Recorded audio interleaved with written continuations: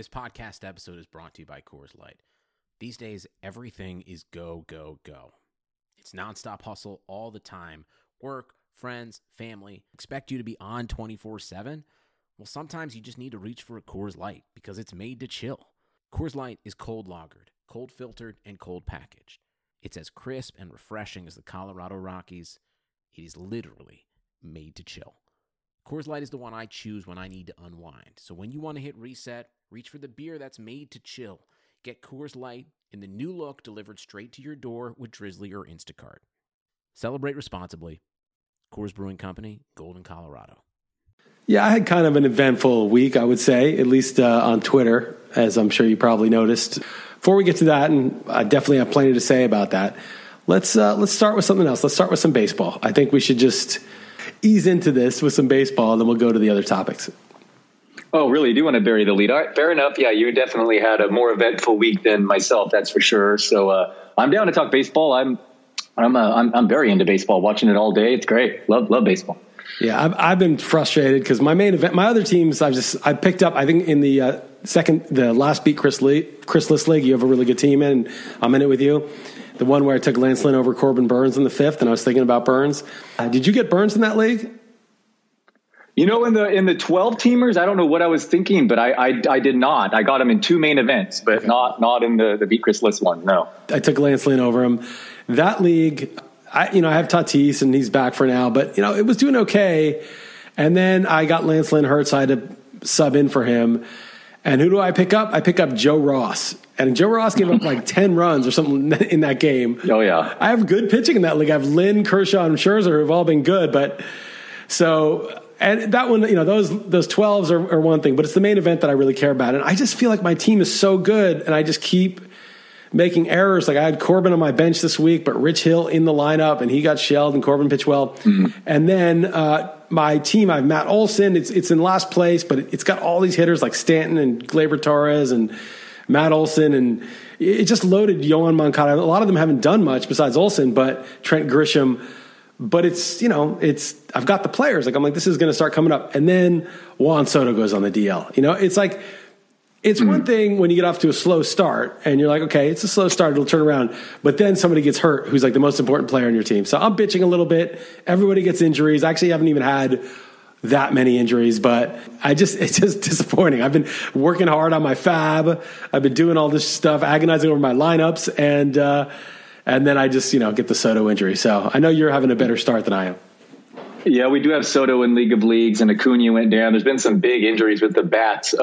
And man, this one is it's just crazy. But Dinelson Lamet lasted 2 innings and left with forearm soreness. I mean, if that wasn't just, it's crazy. I didn't know that. I wasn't, yeah. But that was kind of the risk, right? Like it was like, okay, he's I know, back. But literally 2 innings. No, I avoided him everywhere too, but I just think that's just funny. Literally 2 innings. I mean, that's his, yeah. So I think he's probably set to undergo the knife, but yeah, I was in two of my RotoWire online championships were in the top 25 overall last night. It's been up to a good start. So I'm sure it'll all go to hell soon, but so far so good with my pitcher heavy strategy. So I'm enjoying baseball, but I'm sure the injuries are surely just right around the corner. I have Giolito in a couple leagues. So, the pain's starting. I mean, that was 8 a.m. the Monday morning. Cool. I mean, it was before he'd been getting out of bed, and then La Russa brought him out for the 2nd inning for more. I mean, so I have him in a main and in a league with you. So, I mean, the hits will definitely start coming. But yeah, no, I'm off to a good baseball start. And even my San Francisco Giants are like good. In a division with the Padres and Dodgers is pretty hopeless for this year, but the rebuild is starting a little earlier than expected. And it's really weird with baseball. Like, I'm just convinced that, like, I mean, you get in, it's not just the making the right decisions, but it's whatever the development, the people behind the scenes. I mean, they got these Descalfanis and Alex Woods and Aaron Sanchez and Kevin Gossman. They all just perform better, I mean, I don't know. It's just interesting that baseball can just have, it's just the behind the scenes guys that often turn around the franchise, not just the ability to draft the prospects.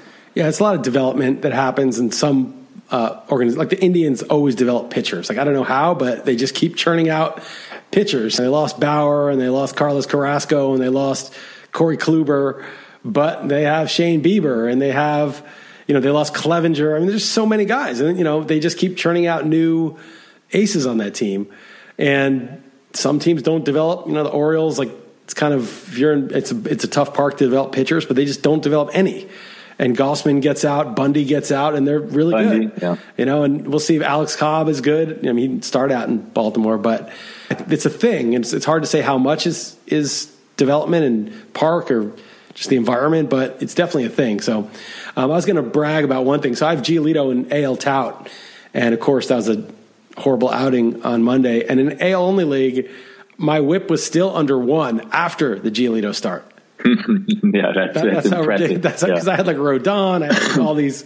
I just had all these crazy, insane performances from the pitcher. So that's my one good team right now. I love my main event team. If Soto's out, for 10 or 12 days, if he's out for a month, I'm in trouble. But I still like the team. It's just like I needed to. Matt Olson's doing well, but I just need these guys to start hitting.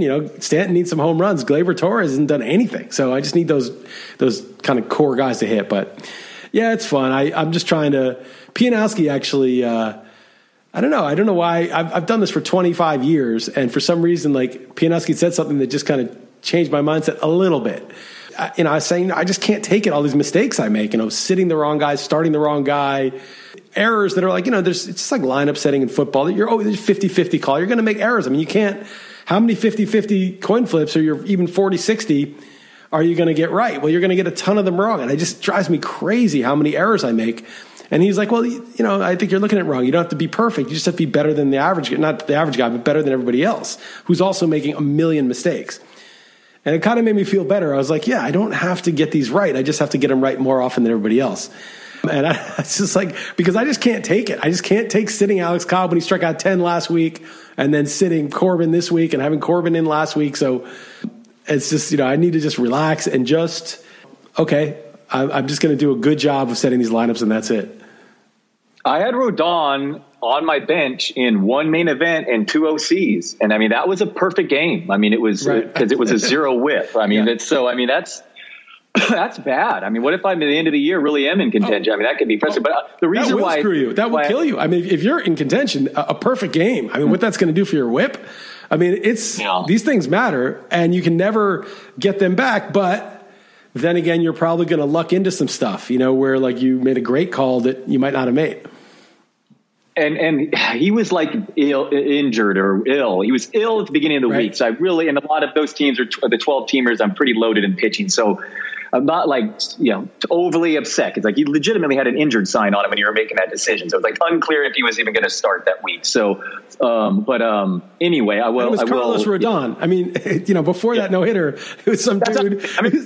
Come on. He was some dude who was once a prospect a long time ago and had been injured a ton and looked decent in spring training. That's all he was. I mean, it wasn't Yeah, I'm happy that I have him everywhere. I remember I was going to say now. I think why your mindset is that way, though, and mine is too, is because we have the overall in our head. Is probably what it is. Like that's why we feel like we need to be perfect. Like our aim is high, so that might be it. Because in a normal league, you're right. Just better than 12 other guys or 11 other guys or whatever. But maybe in our heads, we just have this overall goal, so we feel like you got to be pretty much perfect. Maybe there's something to that. What do you think? I think there is, but I did hear you say that on the XM show, and that was my counter in my head to you. Is that I think you're probably thinking more overall. Well, I am, but I remember when Glenn Schroeder won it, and we had him on the radio show. This is 2015. Yeah, he made a bunch of mistakes, right? And I said, because I made the fatal mistake. I've told the story 100 times, but I picked Michael Wacha over Arrieta that year, and Arrieta was one spot above him. He's the highest on my cheat sheet. I need a pitcher in round 7.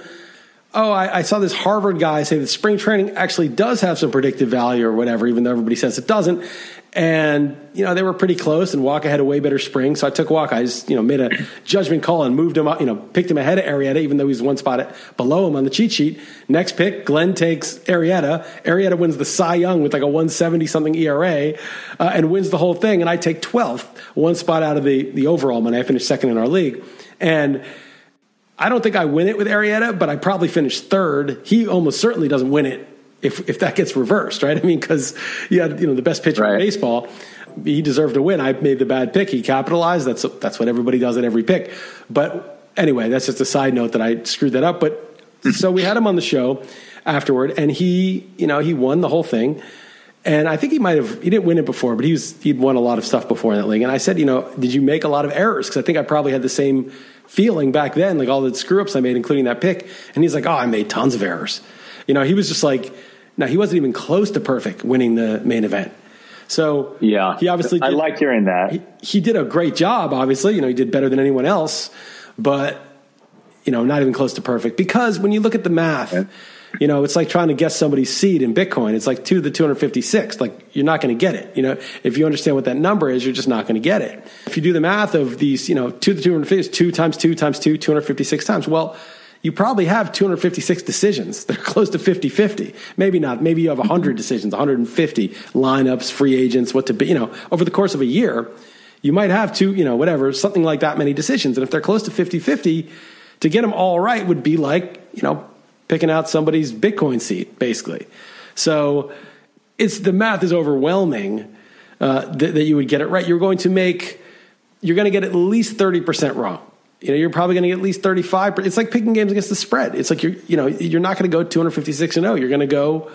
By the way, it's kind of cool that Bitcoin is 2 to the 256, and so is now if the 17th week they're going to screw this up, but that's the same chances of getting every game right against the spread for a whole year. 16-0 every week. Isn't that crazy? Right. There's that many NFL, at least last year. It's the same. The odds of guessing somebody's Bitcoin seed is the same odds as getting every game against the spread right.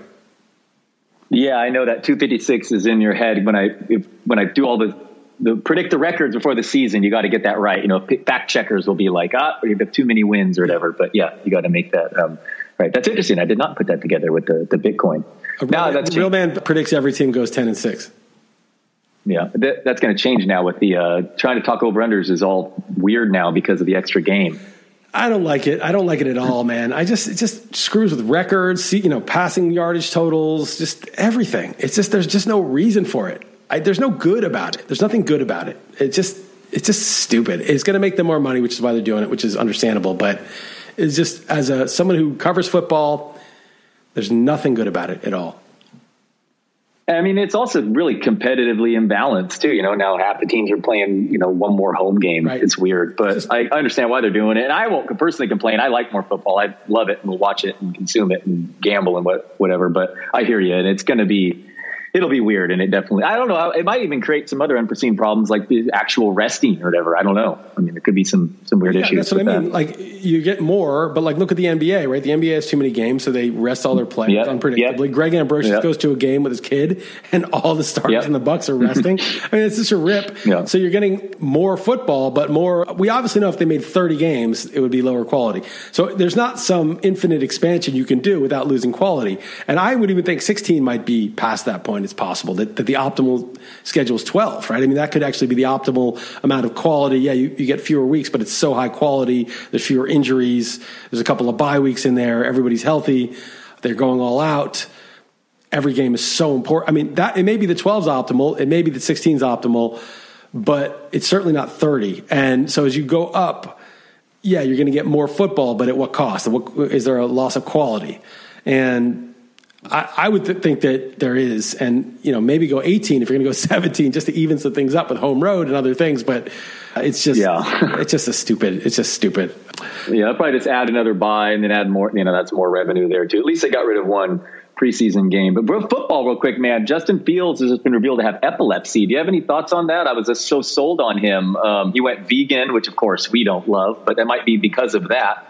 I don't know. Epilepsy sounds like kind of a serious thing, but I guess medication can control it. Do you have any thoughts on that?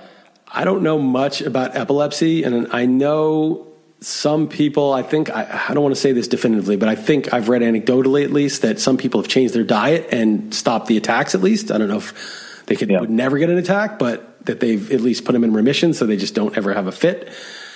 I don't want to say I'm 100% sure, but I sort of recall reading that. Depending on diet, and you and I don't think vegans get enough, nutrition. Most of them, at least. And playing football, I would not want my rookie quarterback to be a vegan. I just feel like football is a rough sport, and I don't know. I just don't know if it's enough nutrition, enough of the amino acids and the things you need to build muscle and protein. And it was funny though, because I'm pretty much, I eat a lot of meats, and I think it's, good quality meat is really healthy for you. And fat and protein is really good. And it's the carbohydrates that are the biggest risk. But I was walking my dog in the park near us, and there's this Nepalese guy who's friendly and has a dog.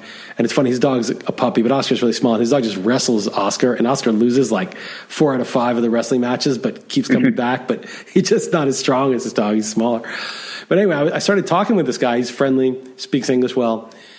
And he's like, yeah, I used to eat a lot of meat, and I was a boxer in Muay Thai and some other martial arts, and he did all this stuff. And he's like, yeah, but I just started going vegetarian, and he's like, I feel so much more in my body, not in my brain.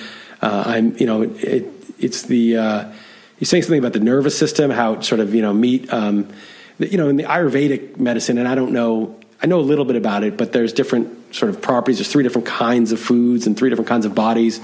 And if you have too much of one kind, you could be very like mentally active and neurologically very stimulated in your brain. But he's like, ever since he became a vegetarian, he eats fish now and then, but he's mostly eats, he doesn't eat like red meat.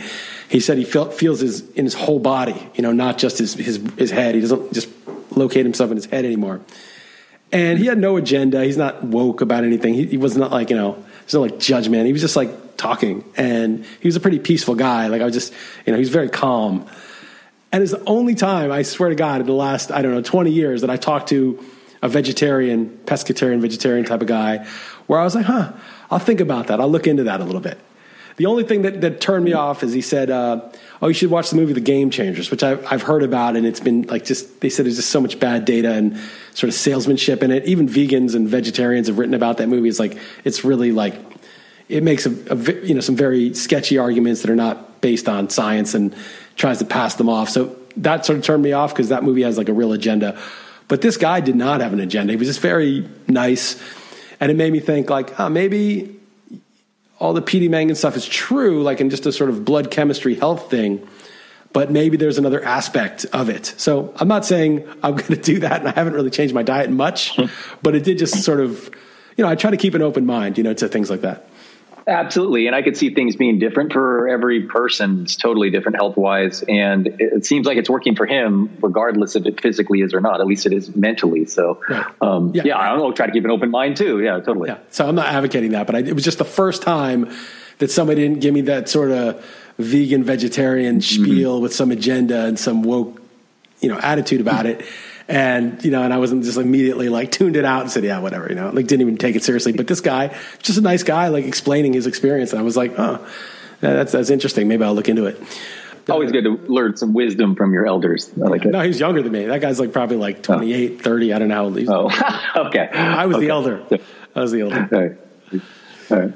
Anyway, so Fields, hopefully, epilepsy, hopefully, seizures could be dangerous. But so we're 8 days away from the draft, and I'm definitely as into that as ever. Trey Lance now being talked about, and so that's where we sit with Mac Jones, of course. So that's where we sit with that. What about you, man? You want to get to the main event? Yeah, sure. So probably a lot of the people who listen to the podcast follow me on Twitter, and I know a lot of them do because they were reaching out to me, DMs and in the comments and mentions. It started out with a tweet on Sunday night. I think it was Sunday night. And it was just, I tweet about stuff. I don't really, and I try to say stuff that I try to word it cleverly and have a little impact, like so that people will connect with it. So I write, people talk about wearing masks outside to make others feel comfortable, but I'll be honest, when I see that, and it's the majority here, I feel uncomfortable, like I'm surrounded by compliant people who would follow orders to burn me at the stake as a matter of civic duty. And then I followed it up, I replied to it, I said, so on the one hand, they might feel like they're doing the kind thing, even if there's no scientific basis for it, but be aware that it does not register as kindness to everyone. Seeing people follow arbitrary orders for appearance sake creeps the hell out of me. So that was the 2 tweets that kind of set off the whole thing.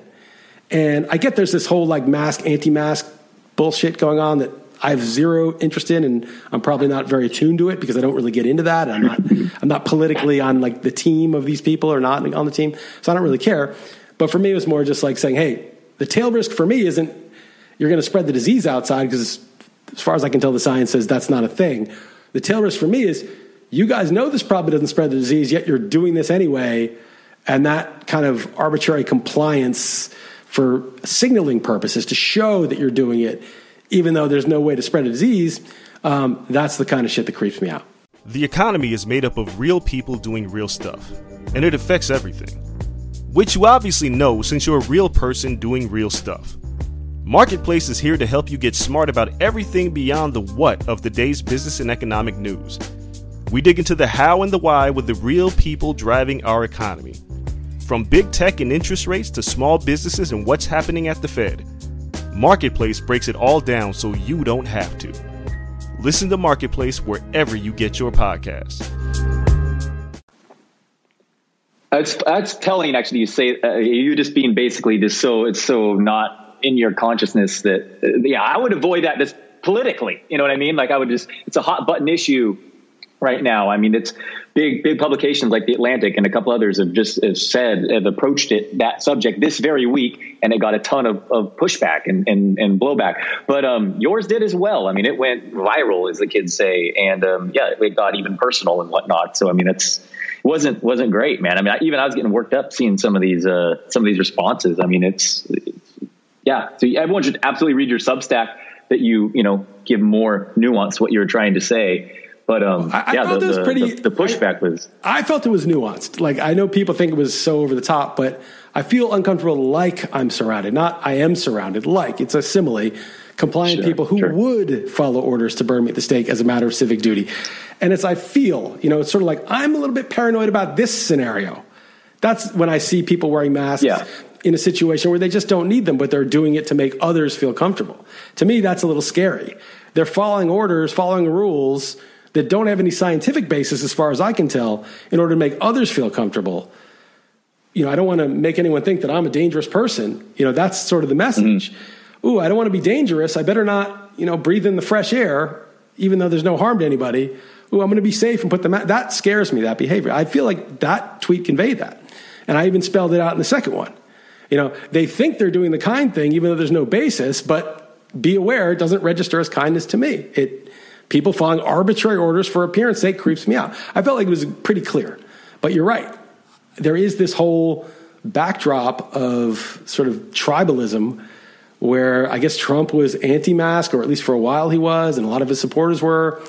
And then, of course, anything Trump says has got to be wrong. So all these other people are pro-mask, and the anti-mask people show you studies that say masking doesn't even make any difference anywhere. You see studies that say Florida got rid of the masks in Texas and they're no worse off than California. They're better off. Other people say, no, indoors masking really matters. Or some people have other studies, they have a war of studies, But as far as I can tell, I don't know about the indoor, and it's not really an issue because when I'm at a supermarket, I have to wear one to go into the supermarket. But outdoors, I don't wear it because I'm following the science. But people who don't, if you're really terrified, fine, wear the mask outside. But I was specifically talking about people who are only wearing it to make others feel comfortable. And to me, that's scary because you're basically saying, I don't want to be seen as harmful. I want you to be comfortable. I don't want you to think I'm harmful, even though you're not harming them. So what happened? So, of course, a lot of people were like implying that this tweet would kill people. I'm not really sure how, since I was talking about outside. I was killing people with these tweets, and these guys dunking on me like, oh, I don't wear pants, like making terrible analogies.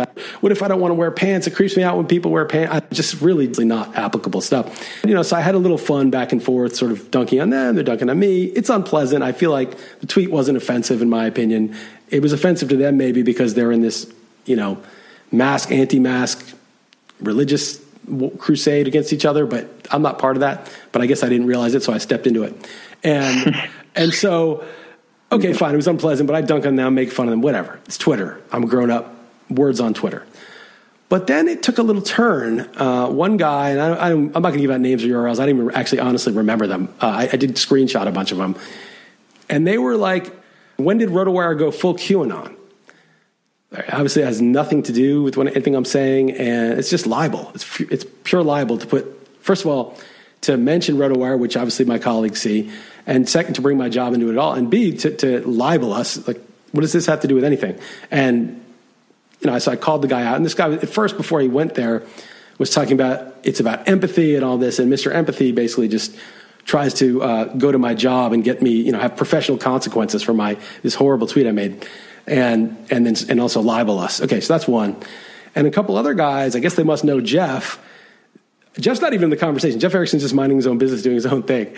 And these guys go to Jeff, and I only see it because it's in like another side thread. And they're like, hey, is Chris going to delete this tweet? I mean, it doesn't really reflect well on RotoWire. And Jeff's like, Chris says whatever he wants. What are you talking about? I don't control Chris's free speech.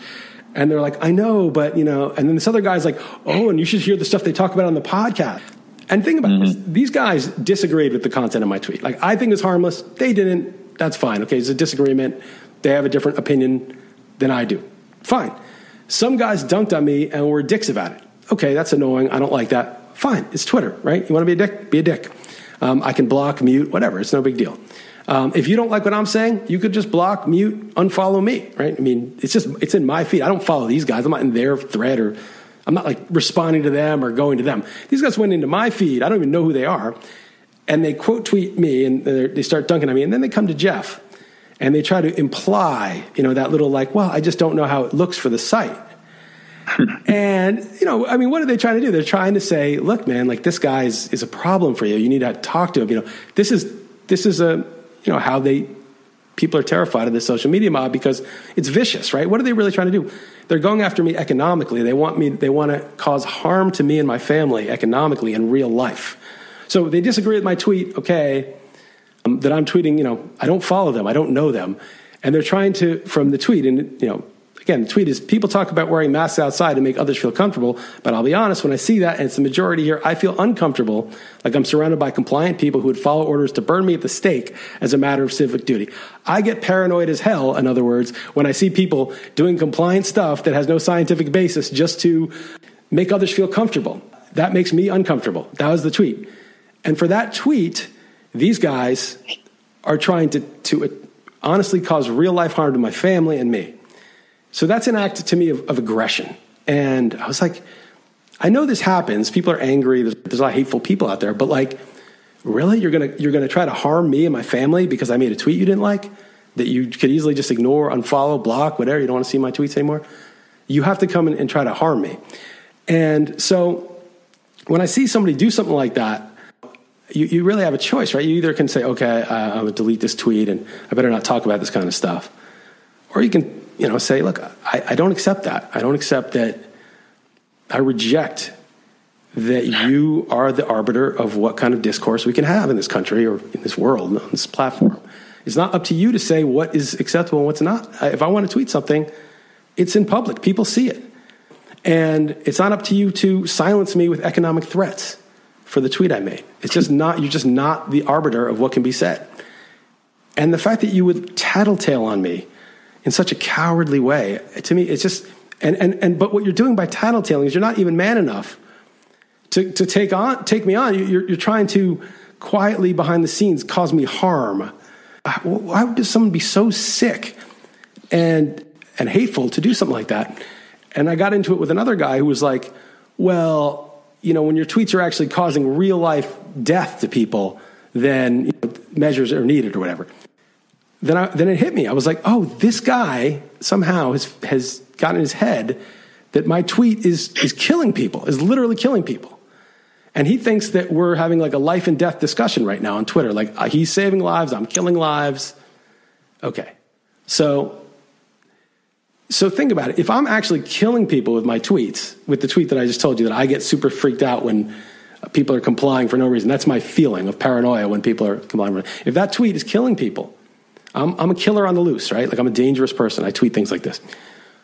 Well, going after my job is like a very mild thing, really. I mean, Dalton, if you're a killer, I really have I'm obligated to do much more than just go after your job, right? I mean, I need to go after you, maybe imprison you, physically stop you, right? I mean, I might have to physically stop. I might have to put you in a prison where you can't have access to the internet. I mean, if your tweets are literally killing people, what measures am I justified in taking? And I don't know the extent to which they just say that or believe that, but they behave as though they are justified. They're not just trying to destroy my livelihood. They're doing it righteously. They're feeling good about doing it, like they're doing the right thing. And that is scary. That is dangerous, and it's sick. Do you think most of the people are truly offended, or is it a show, or what is it? Do you think that really did truly offend people, or do you think it's more of a I don't know what's going on here? Because I don't know.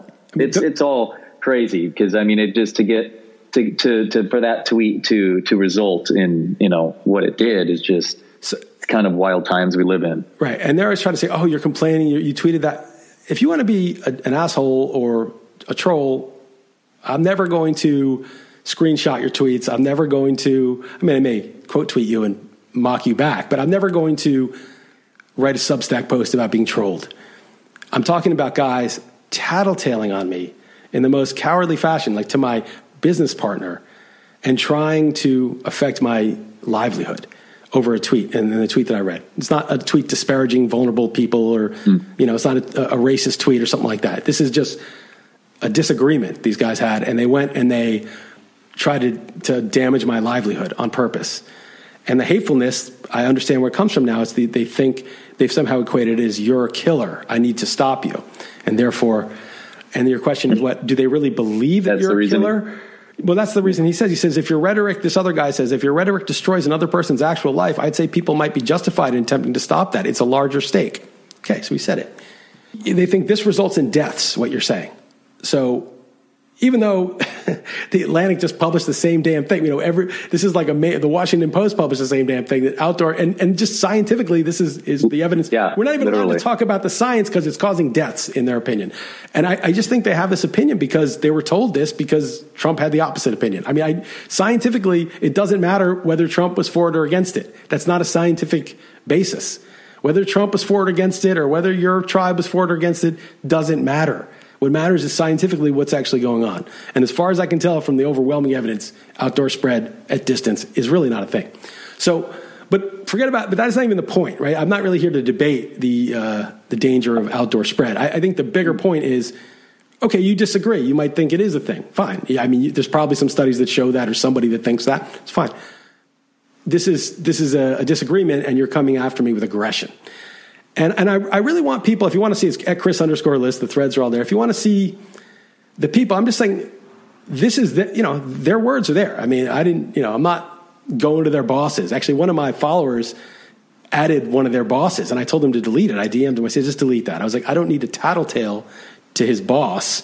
I'm just going to hang him with his own words. I'm just going to let the public record show this is what these guys do. And so you asked, are they really offended genuinely, or is it just a show thing, like just a signaling thing, right? You just asked that before? Yeah, right. And I think it is a signaling thing, but I think that people like that, they take their beliefs almost completely from what other people around them think. So it's a fine line to say, do they really believe that, or are they just doing it for show? They believe what they need to believe for show. I mean, it's mixed. It's yeah. It's like you and I, right? We live in society, right? And it would probably be easier for me in my job just to have the party line belief. Orange man bad, and it would just be easier, right? We'd get less pushback. It would make in our circles, it'd be easier. And instead, I'm sort of like, I don't give a shit about the orange man. He's just never. It's just not an important part of my life. It doesn't have a huge impact in my moral universe. It's just some douchebag who had a reality show of a presidency for 4 years. But to fit in, it would be better to believe that he was like the embodiment of evil, right? That would be a belief that would make things go more smoothly in my circles. So I think a lot of these people, they've just sort of learned to believe what it is that's most advantageous for them socially and professionally. Does that make sense? Yeah, that does. That's a good answer. Yeah. And so when they see something that's sort of outside of that box, that's the bad thing, saying that masking outside is threatening you, then they're outraged. But they're outraged because they've learned to be outraged, to perform that outrage, to get clout and get along. That's my view.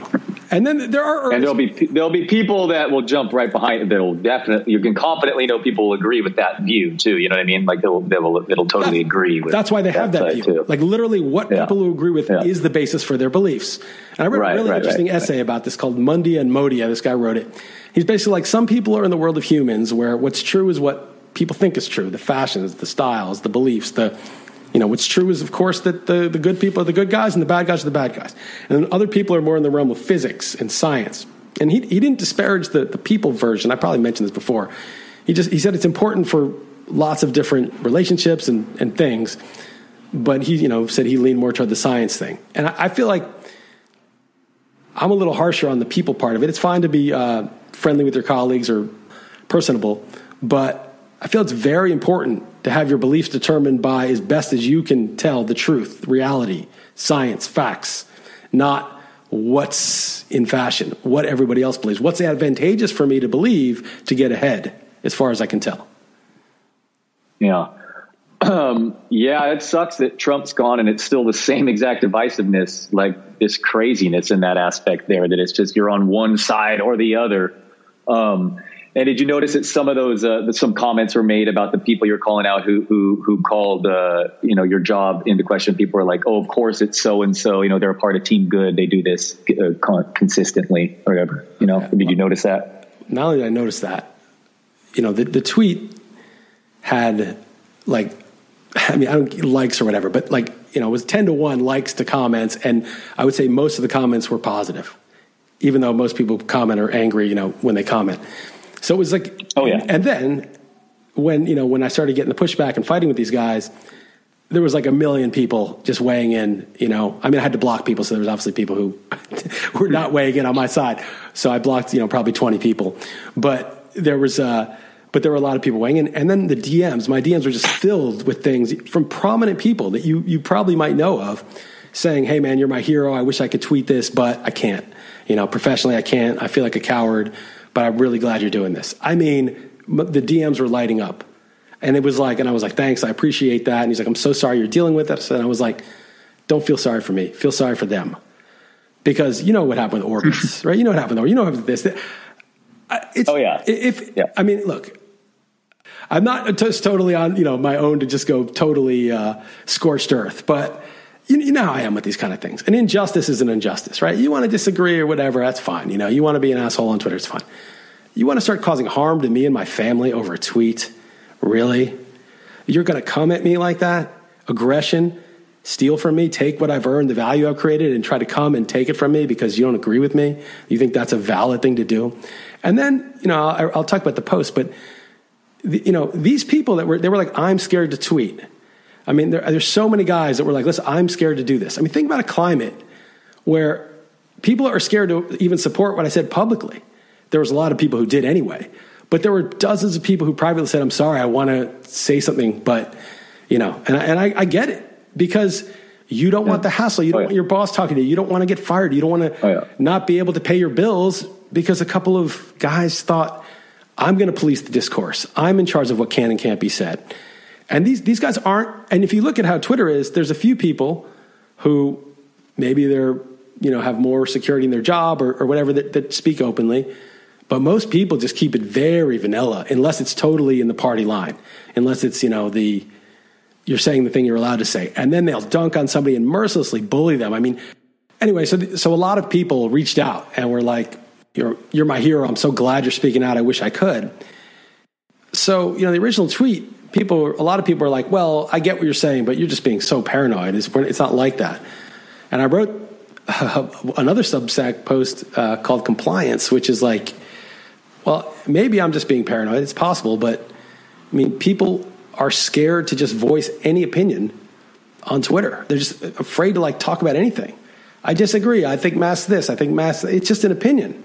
You're not murdering anybody. Words aren't murder. We disagree. We can debate this. We are in a climate where people aren't able to just express ideas, to speak, what they believe. So much so that people are, one guy just said to the compliance piece, he wrote, yeah, that's why I have an anonymous Twitter handle. I would never tweet under my own name. Everybody's terrified. So we have an environment where everybody's terrified to say anything. And you feel it. I feel it. I said one, come on, pretty innocuous thing. and people are trying to go after my job because of it. And then, and I'm kind of thinking, well, maybe I'm not so paranoid. Maybe they could have proven me wrong by ignoring it, by laughing and saying, that's a crackpot idea. That's ridiculous. And nobody doing anything.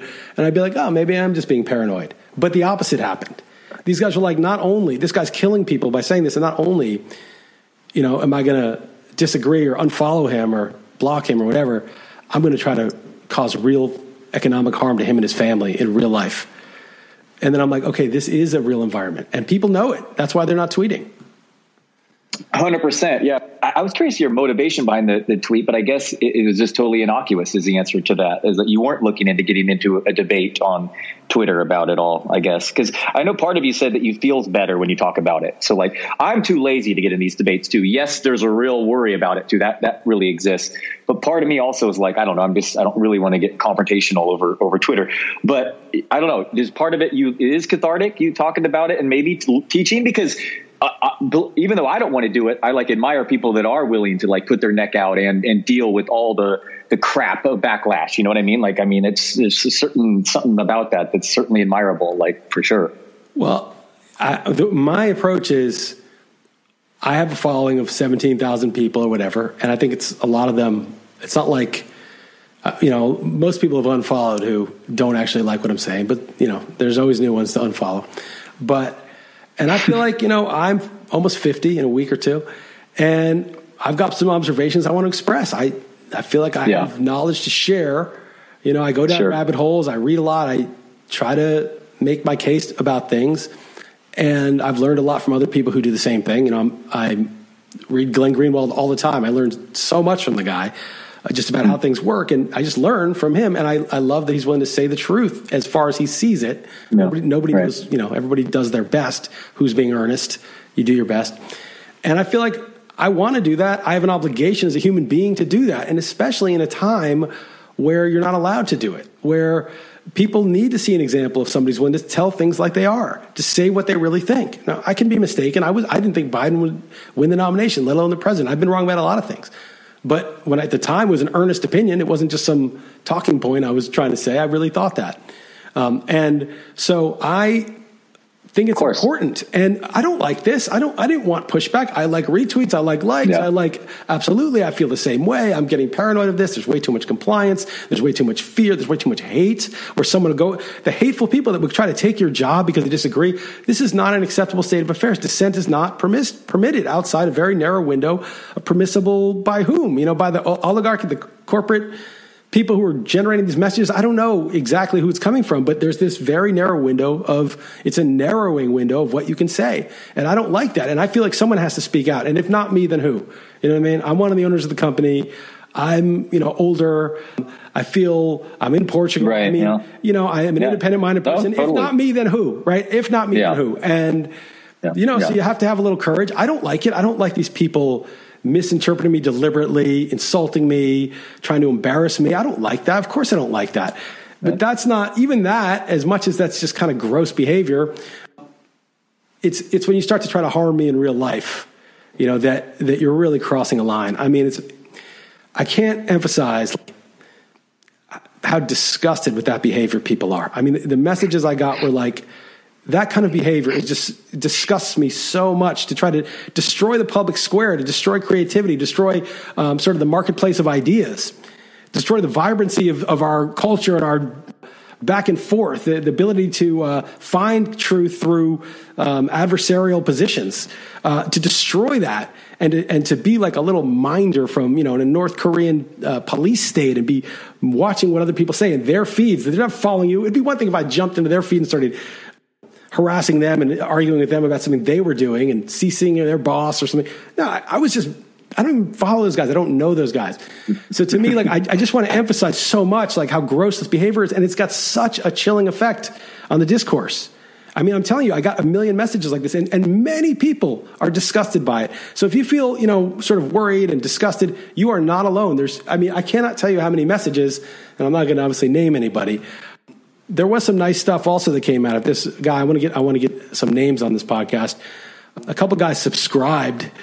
They said, well, one guy, and I got to get his name because it's hilarious. But he was so disgusted with what was going on, that he only has a score sheet league. He doesn't really need RotoWire. It's a score sheet. James Ferguson. He says, I hate to pay for such things since I play in one score sheet league with no cash prize. Doesn't even have a cash prize.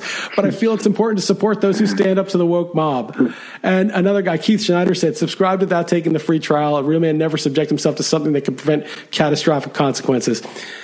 These guys are subscribing to support the fact that, I didn't just knuckle over. Anyway, it's really nice. I mean, James, you don't need to renew like this. If you don't need the product, that's really nice. But no, we found your motivation. Sign-ups, RotoWire sign-ups. Well, it's funny. It's funny. No, but you're right. You're right. But it's fun. It is funny because, and I'm going to say this in earnest, because my partners are cool and we're friends and we know each other forever, and they know that I'm also not going to cross the line in terms of saying something truly offensive, attacking a vulnerable group or something. That's not me. And so okay. But at the same time, when you speak the truth on Twitter and publicly, there can be backlash or attempted backlash. And so if you agree with this and you think it's important, and James went the extra mile, and you actually have a fantasy team and you do fantasy sports, so RotoWire is a great product. RotoWire.com/pod. Be nice if you said why, if you signed up because the real man would or the Twitter thing or whatever. But the point is, RotoWire.com/pod, you can sign up 10 free days, don't need a credit card, you sign up.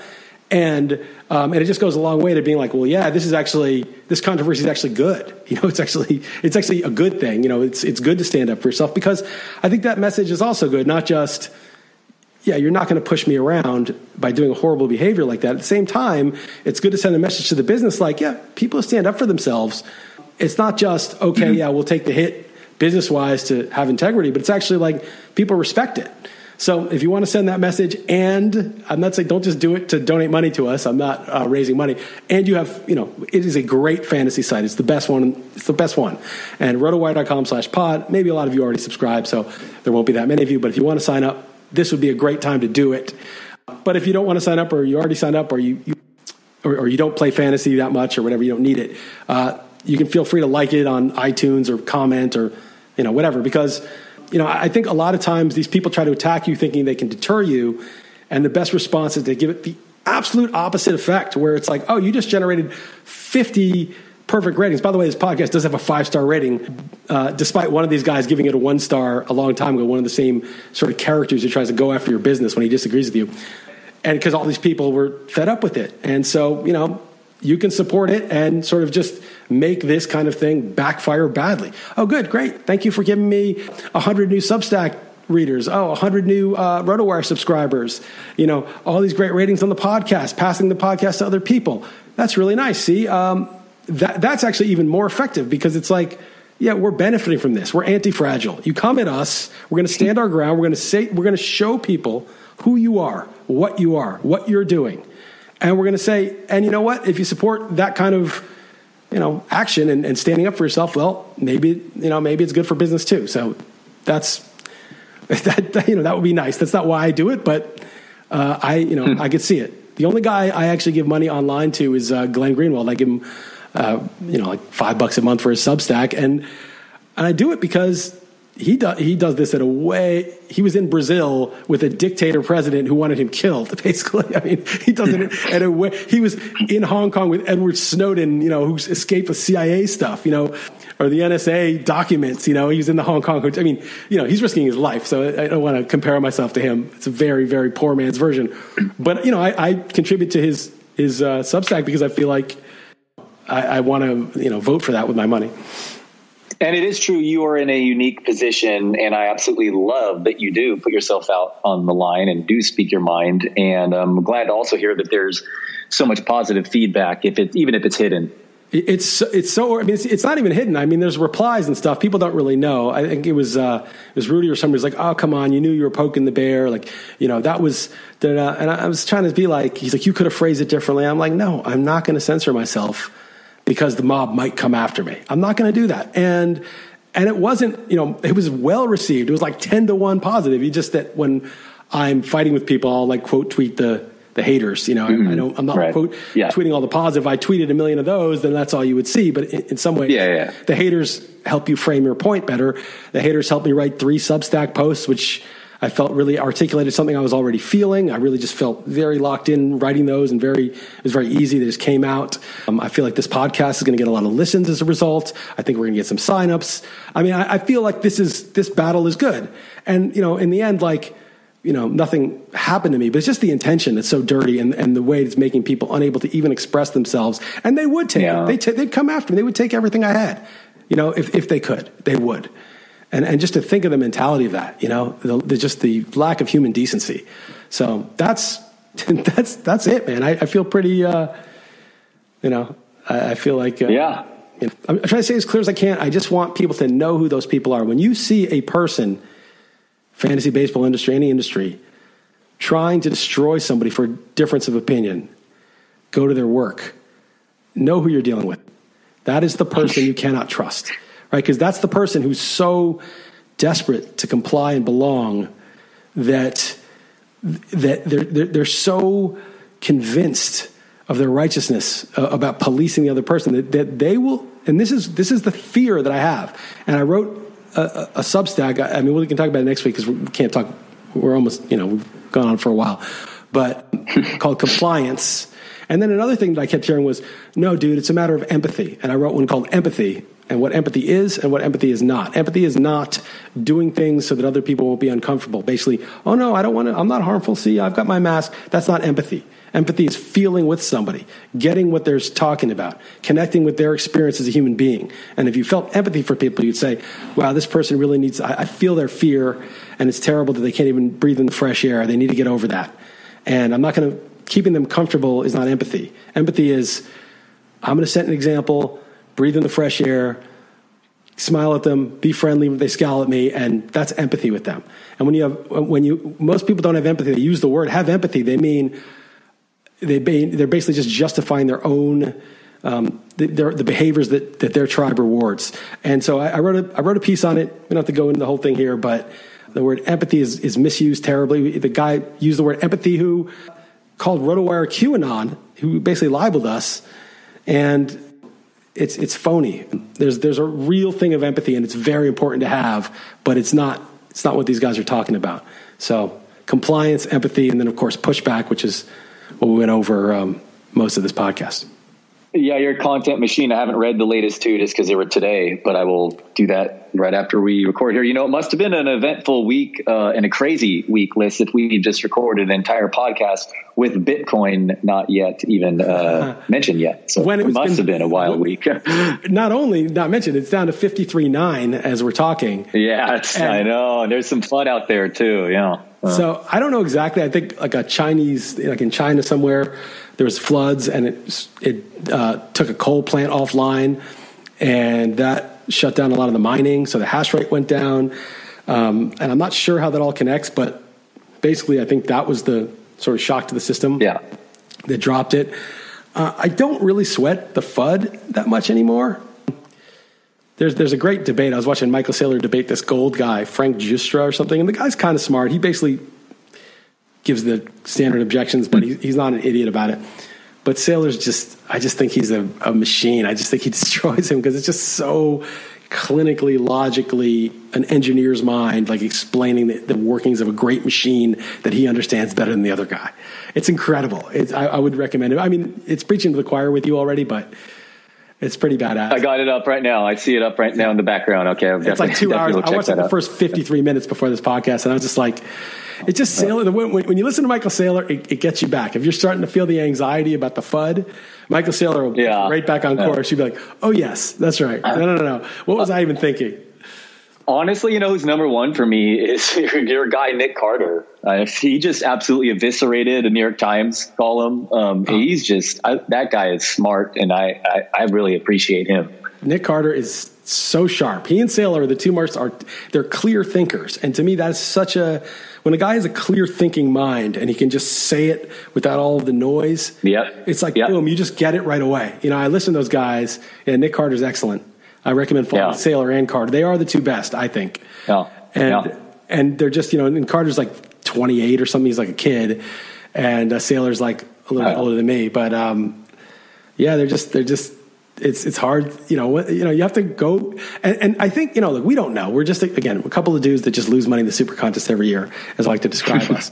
But like, I really feel like when you start getting doubts, it's like, well, these people think this, but those people think this, and you're just sort of weighing different opinions. But, what do you do? It's like, well, let's go down to the first principles and rebuild the case from the ground up. What money is, what, the fiat system is, what money, inflation is, what's going on in the economy. You build it back up, what money needs to have happen, what the technology can do, the basic fundamentals about it, rather than, well, what if the government shuts it down? What about China? What about that?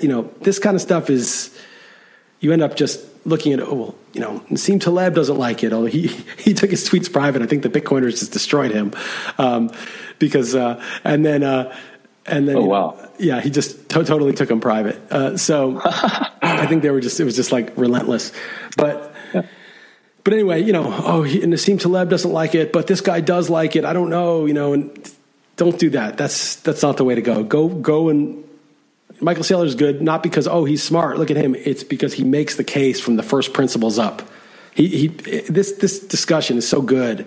He just builds it from like the foundations up, and you're like, oh yeah, of course this is correct. It is self-evidently correct when you put it that way.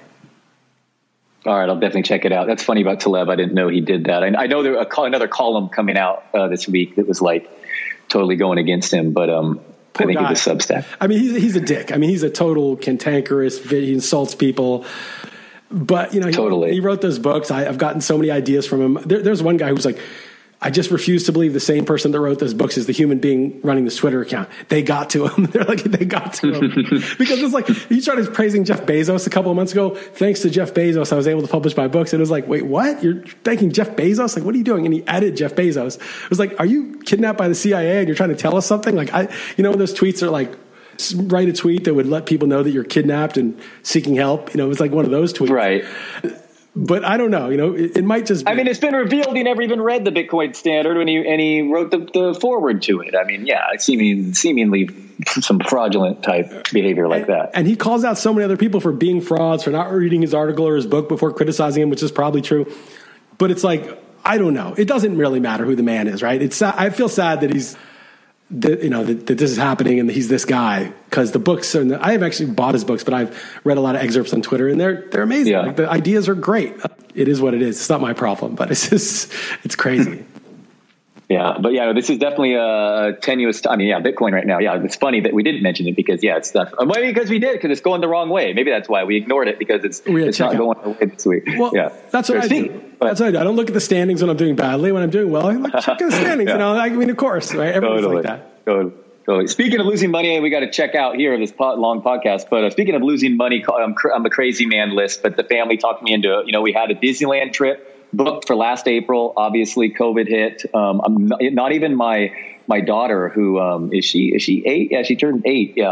Is gone yet. So son's 4, daughter's 8. We booked a trip for when is it? In June. Probably crazy during a pandemic. I don't know, but it's going to be limited capacity, overpriced, and planning on going through that. And the car ride there with my children, that might be the biggest hell of all. But I'm kind of a kid when it comes to that, and I'm kind of looking forward to it. But what are your thoughts? I'm sure you're a Disneyland guy, no doubt, Liz, right? I actually used to go there a lot, not really to the park, but like inside it, because I used to do these ESPN hits, and they had like an ESPN. Oh, Michael Kim, right? Was it with Michael Kim and Brian Kinney? That was before. That was in like the LA studio, but okay. I mean, that wasn't live. It was, they have these remote studios, but there was a remote studio in like an ESPN Sports Zone thing that was in Disney.